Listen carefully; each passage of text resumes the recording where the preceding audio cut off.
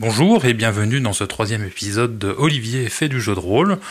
Aujourd'hui, je continue à vous partager les épisodes que j'avais déjà enregistrés dans le cadre de mon autre podcast qui s'appelle Les carnets d'un quarantenaire curieux et que je vous invite à découvrir si ce n'est déjà fait. Et dans cet épisode, je vous propose en fait ma propre définition du jeu de rôle. Alors la définition du jeu de rôle est un sujet un petit peu sensible, un petit peu glissant. C'est pourquoi je précise bien qu'il s'agit de ma définition du jeu de rôle. Et n'hésitez pas en tout cas à revenir vers moi si vous vouliez rajouter des compléments ou évoquer des aspects que je n'aurais pas précisé dans cet épisode. En tout cas, bonne écoute et puis à la prochaine fois.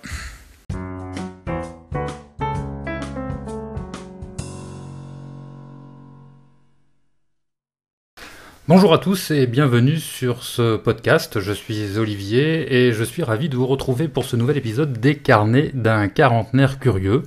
Un podcast au format court, enregistré avec les moyens du bord et où je vous parle de mes passions. Jeux de rôle, high-tech, organisation, forge, bidouillage informatique, etc. etc. Aujourd'hui, je souhaiterais revenir sur le jeu de rôle. En effet, je me suis rendu compte que j'avais abordé cette passion dans différents épisodes précédents sans véritablement l'expliciter. D'ailleurs, c'est suite à une question qu'Estelle, @cocktailmomento sur Twitter, m'a posée, que je me suis dit que ce serait intéressant de revenir un petit peu en détail sur ce qu'est le jeu de rôle. Donc merci d'abord beaucoup à elle de m'avoir interpellé à ce sujet, ce qui provoque directement cet épisode. Donc je voulais d'abord revenir un petit peu sur ce qu'est le jeu de rôle, même si je suis là sur un terrain assez épineux parce que c'est une activité qui est assez difficile à définir. En effet, il y a beaucoup de façons de jouer et donc toutes les définitions qu'on peut donner sont toujours assez restrictives. En plus, le sujet est assez épineux parce que ça reste un sujet, la définition du jeu de rôle, sur lequel des spécialistes réfléchissent beaucoup et se chamaillent beaucoup d'ailleurs aussi pour arriver à une définition qui soit convenable pour tout le monde. Mais bon, là je vais donner la définition que je perçois, qui est celle liée directement à ma propre pratique, et donc elle sera forcément toujours un petit peu restrictive. Alors d'abord pour moi, le jeu de rôle c'est un jeu de société. En effet, c'est un jeu qui se pratique à plusieurs personnes en respectant des règles. Donc dans un jeu de rôle, on va interpréter la plupart du temps un personnage, un réel ou imaginaire, dans un environnement fictif. Le participant en fait agit dans cet environnement à travers le rôle qu'il a créé, à travers son personnage, par des actions physiques ou imaginaires, et tout ça en racontant, donc de façon narrative, avec des dialogues improvisés, des descriptions dans le jeu, et grâce aussi à des prises de décision qu'il va prendre pour son personnage, et des prises de décision qui vont bien sûr développer le personnage et l'histoire dans laquelle le personnage évolue. Alors il faut savoir qu'il y a plusieurs formes de jeu de rôle. Le jeu de rôle que l'on appelle traditionnel. Généralement, donc, dans ce type de jeu de rôle, on va avoir un des joueurs à la table qui va endosser un rôle un peu différent. On va l'appeler le maître du jeu, le MJ. C'est lui qui va en fait incarner le monde lui-même. Donc il va faire les descriptions du monde dans lequel évoluent les personnages, mais il va aussi incarner l'adversité et les personnages non joueurs, donc les autres personnages qui peuplent l'histoire et le monde que décrit le MJ, autres bien sûr que les personnages que incarnent les joueurs. Les autres joueurs justement, donc eux vont incarner un personnage qui va évoluer et interagir dans le monde incarné par le MJ, et il faut savoir que c'est la forme de jeu de rôle la plus jouée. Mais il faut bien garder en tête qu'il existe d'autres façons de jouer. Il existe par exemple des jeux de rôle où il n'y a pas de MJ, ou des jeux de rôle où le MJ va être tournant, c'est-à-dire que chacun son tour, les joueurs vont être le maître du jeu. Ces jeux de rôle avec un MJ tournant ou sans MJ, ou alors avec uniquement que des MJ finalement, sont des façons de jouer un peu différentes, mais très agréables, et surtout ça génère d'autres types d'histoires et d'autres types de jeux. Les règles dans des différents jeux de rôle qui existent varient aussi, elles, beaucoup, et elles vont influencer directement différents paramètres. On va pouvoir, par exemple, avoir un paramètre sur l'autorité dans la narration. Qu'est-ce que j'entends par là ? C'est tout simplement que traditionnellement, donc dans les jeux dits traditionnels dont je parlais juste avant, le MJ, lui, va décrire donc le monde, l'univers, et les personnages vont interpréter leurs personnages dans cet univers, et c'est le MJ qui va décrire les conséquences des actes des personnages. Quand l'autorité est un peu plus partagée sur l'autorité sur la narration, on va se retrouver avec des jeux où les personnages vont pouvoir eux-mêmes introduire des éléments de l'univers, des éléments de l'histoire, sans que cela gêne bien sûr l'histoire qui est générée et qui est racontée tous ensemble. On va avoir aussi des paramètres un peu différents en fonction des règles qui sont liés directement au système de résolution. Le système de résolution, c'est tout simplement les règles qui font que un personnage réussit à faire telle ou telle action, et surtout à quel degré de réussite il va réussir à ce qu'il entreprenait. Le système de résolution, là aussi, va avoir différents degrés dans la réussite et dans les conséquences de ces réussites ou de ces échecs. Et là encore, on peut introduire différents niveaux dans l'autorité liée à la narration, c'est-à-dire que on va trouver des jeux, par exemple, où en cas de réussite, c'est le joueur qui va raconter ce qui se passe. En cas d'échec, ça va être le maître du jeu qui va expliquer ce qui se passe. Tout cela en fonction du niveau de réussite, et puis bien sûr en fonction des règles elles-mêmes. On va avoir différents styles de jeux de rôle. Traditionnellement, depuis quelques années, on distingue 3 grandes familles de jeux de rôle. On va avoir les jeux dits ludiques. Alors les jeux ludiques, à tendance ludique, on va dire, sont des jeux où on va avoir pas mal de figurines, de plans, sur lesquels les joueurs vont placer leurs figurines, et ces plans, tous ces éléments de jeu, les dés, les pions, etc., vont avoir un rôle très important. C'est même des jeux où on va se rapprocher très souvent sur des formes de jeux de plateau très tactiques. Par exemple, dans les phases de combat, on va avoir carrément des maps sur lesquelles les joueurs vont pouvoir se déplacer, et le déplacement des figurines va vraiment avoir une importance primordiale sur la réussite ou l'échec de leurs personnages dans les combats. Ces jeux ludiques vont regrouper aussi des jeux où ce sont les compétences des joueurs qui vont être sollicitées plus que finalement les compétences des personnages. Je m'explique. Si les personnages, enfin les joueurs, pardon, dont les personnages se retrouvent face à une énigme, finalement c'est l'intelligence et c'est l'astuce du joueur à résoudre cette énigme qui va être importante, plus que finalement ce que le personnage qu'il incarne sait faire ou non. Dans ce genre de jeu, la notion finalement de victoire face à l'adversité qui va être incarnée par le MJ est primordiale, et le plaisir des joueurs va être bien sûr de réussir face à ces énigmes, face à ces pièges, et face à tous les combats que va placer le MJ sur leur route. Un autre type de jeu de rôle va être ce qu'on appelle les jeux à tendance simulationniste. Là, l'objectif finalement des joueurs et du MJ lui-même, ça va être véritablement de simuler un univers, de jouer dans un monde qui va être fidèlement retranscrit et où les joueurs vont pouvoir s'immerger complètement. C'est une approche qui est valable pour simuler une personnalité, une culture ou une philosophie autre que la sienne. Là, on est vraiment, j'allais dire, dans une immersion totale des personnages et aussi des joueurs dans un monde qui va être très, très détaillé. Une troisième famille de jeux de rôle va être ce que l'on nomme narrativiste. Alors je fais des raccourcis, encore une fois, ne m'en veuillez pas, je sais que beaucoup de gens réfléchissent à ces concepts et vont très loin dans ces concepts. Moi là je fais quelque chose d'assez je brosse un portrait assez rapide et assez vaste. Mais bref, les jeux dits narrativistes sont des jeux où là on va chercher plus à raconter une histoire tous ensemble. On est vraiment sur des jeux qui sont orientés vers l'histoire qui va être racontée au cours de la partie. C'est vraiment l'histoire avant tout, avec pour objectif donc une histoire qui va être porteuse de sens.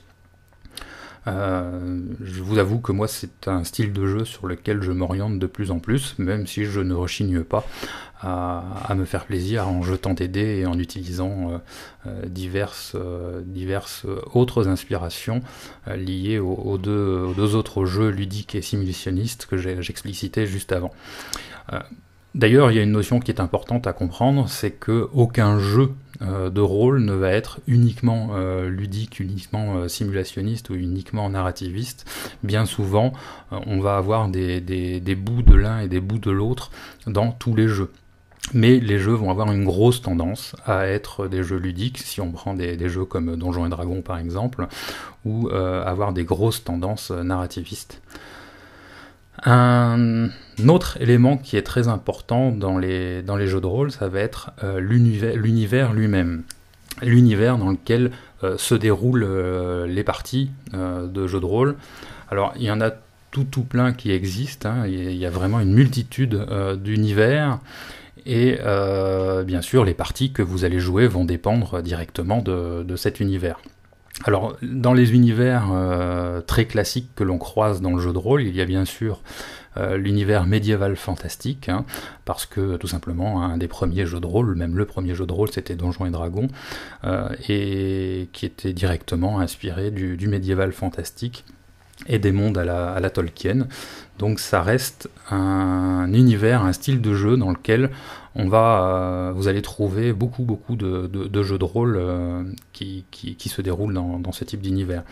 On va avoir aussi les jeux qui se déroulent dans un univers inspiré des œuvres de Lovecraft, donc l'appel de Cthulhu et ses dérivés. Là aussi, c'est un univers qui est très très fréquemment rencontré dans le jeu de rôle. Mais encore une fois, il y a beaucoup d'univers qui sont développés dans les jeux de rôle, hein. Je vais en citer quelques-uns. On va avoir les mondes des ténèbres, avec vampires, la mascarade, loup-garou, etc. Les univers de science-fiction, avec Star Wars, des mondes post-apocalyptiques, des mondes cyberpunk, avec des jeux de rôle comme Shadowrun, mais aussi des univers contemporains, avec plus ou moins teintés de fantastique, des jeux d'enquête, des jeux d'aventure, bref, une quantité phénoménale de variantes et de mélange de tout ça. Alors pourquoi moi j'aime le jeu de rôle ? Tout d'abord pour son côté social. Ça reste un hobby dans lequel, qui permet de partager un moment avec des amis, un grand moment en plus, hein, des soirées complètes. Mais même si c'est pas avec des amis que l'on pratique, ça reste un hobby qui permet de découvrir les gens, qui vont avoir des approches et des façons de voir les choses très particulières. Toujours dans ce côté social, ça permet de vivre une expérience unique avec un groupe qui permet de se fabriquer en commun des souvenirs, des moments de vie vraiment remarquables. Autre point important qui fait que j'adore le jeu de rôle, c'est bien sûr le fait de s'immerger dans un monde ou dans une histoire. Ça reste un hobby que je considère, de mon point de vue en tout cas, mieux qu'un film ou qu'une série ou qu'un roman, tout simplement parce que en tant que joueur, on est en même temps acteur, réalisateur, metteur en scène et scénariste. Il n'y a pas beaucoup de médias qui permettent de regrouper tout ça. Bien sûr, ça permet une immersion tellement prenante, il faut savoir que le temps se raccourcit incroyablement. On va se retrouver à faire des séances par exemple de 4 heures de jeu qui vont donner l'impression de n'avoir passé qu'1 heure et demie à 2 heures. C'est toujours très surprenant, et notamment les gens qui découvrent le jeu de rôle sont toujours très surpris de ce phénomène. Autre point important de mon point de vue, c'est le plaisir de s'incarner dans des personnages différents de ce que nous sommes dans la vraie vie, et bien sûr de ressentir ce que le personnage ressent.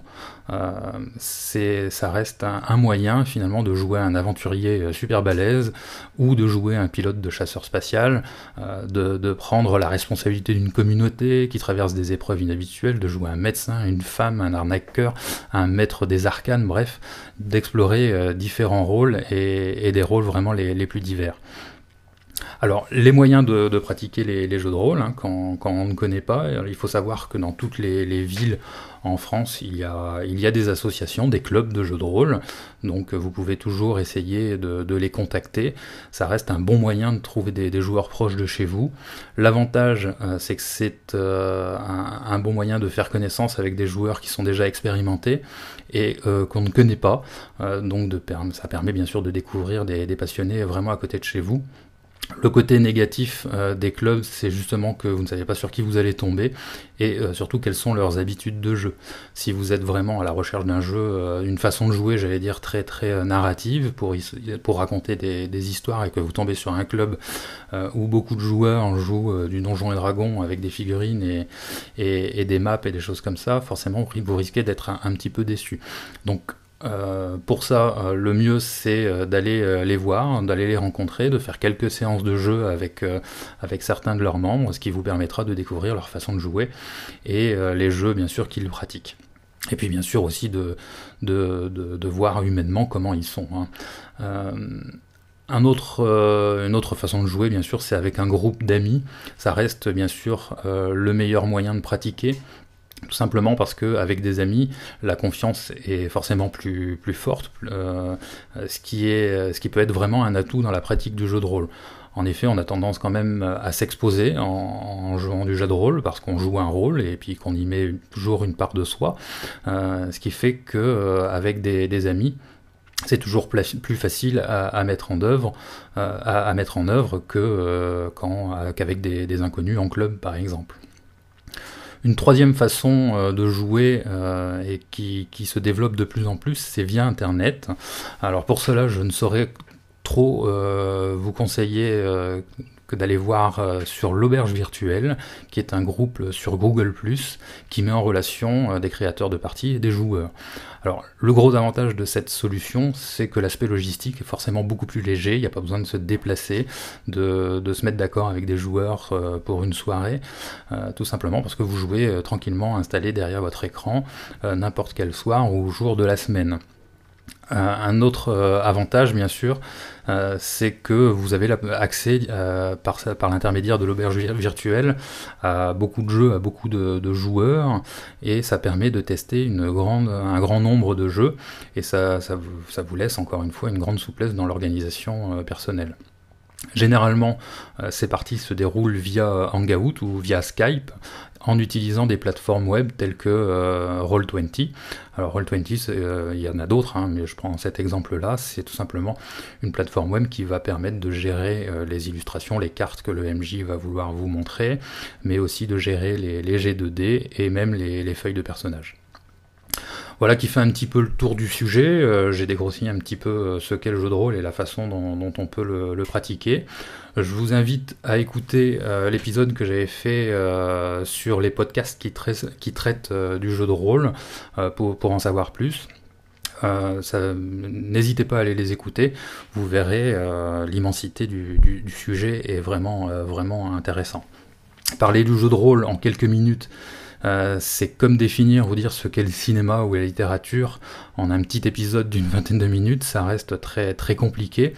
Le sujet est très très vaste et bien sûr là je n'ai fait que l'effleurer.